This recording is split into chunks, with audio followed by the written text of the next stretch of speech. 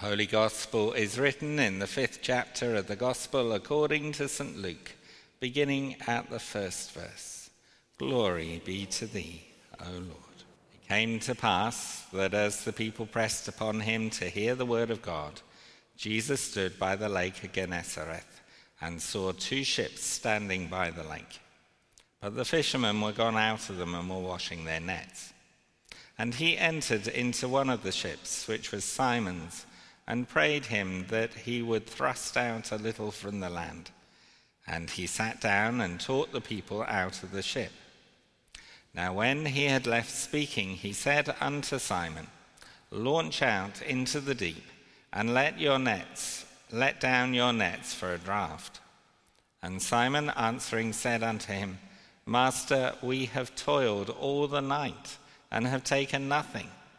Nevertheless, at thy word I will let down the net. And when they had this done, they enclosed a great multitude of fishes, and their net brake. And they beckoned unto their partners which were in the other ship, that they should come and help them. And they came and filled both the ships, so that they began to sink.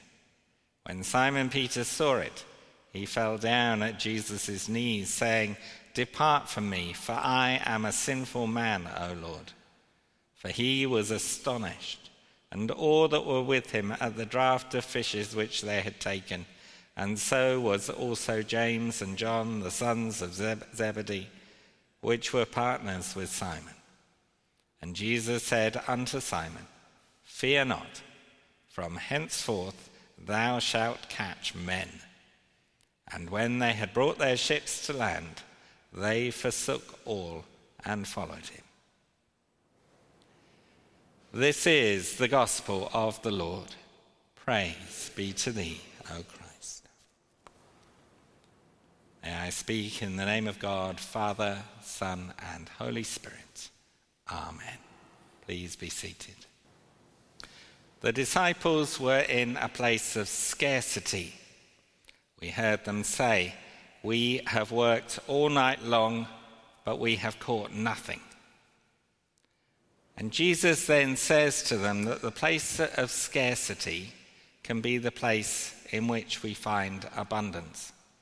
And he instructs them, Put out into the deep water and let down your nets for a catch.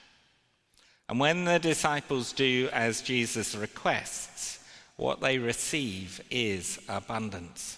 They caught so many fishes that their nets were beginning to break. But in order to receive God's abundance, they have to utilize their abilities, their skills, their gifts as fishermen by sailing out into the deep water and putting down their nets. The disciples found that the place of scarcity is the place where abundance can be found. And that is also the witness of the whole of Scripture. Sam Wells, the vicar of St. Martin in the Fields, has said this, that the Old Testament was written because God's people in exile found it not a time of despair, but one of renewal.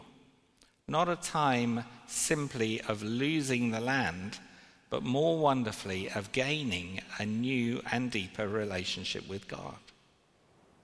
And he then says that the New Testament was written because the early Christians found that the execution of their Lord and Saviour was not the end of the story, but only the beginning. That his agony was the foretaste of glory, that his killers meant it for evil, but God meant it for good.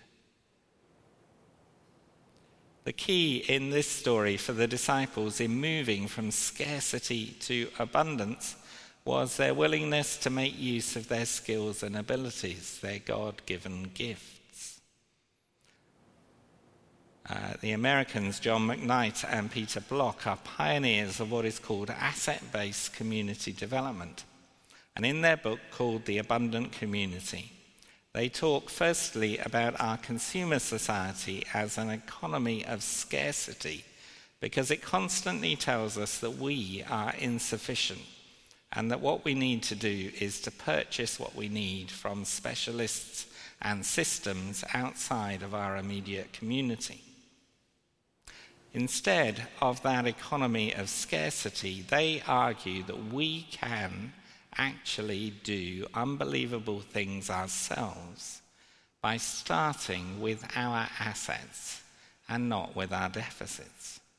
They point out that we all have gifts to offer, even the most seemingly marginal among us, and that by using our particular assets, our skills, our experience, our insights and ideas, we have the God-given power to create a hope-filled life, and we can be the architects of the future where we want to live. And this, I think, is very true for churches as well. Churches thrive when the gifts of all their members are released and they build on one another's assets. The currency of the kingdom of God is actually of things which never run out. And the secret of happiness for the Christian is learning to love the things that God gives us in plenty. There is no global shortage of friendship, kindness, generosity, sympathy, creativity, faithfulness, laughter, and love. And these things are the currency of abundance.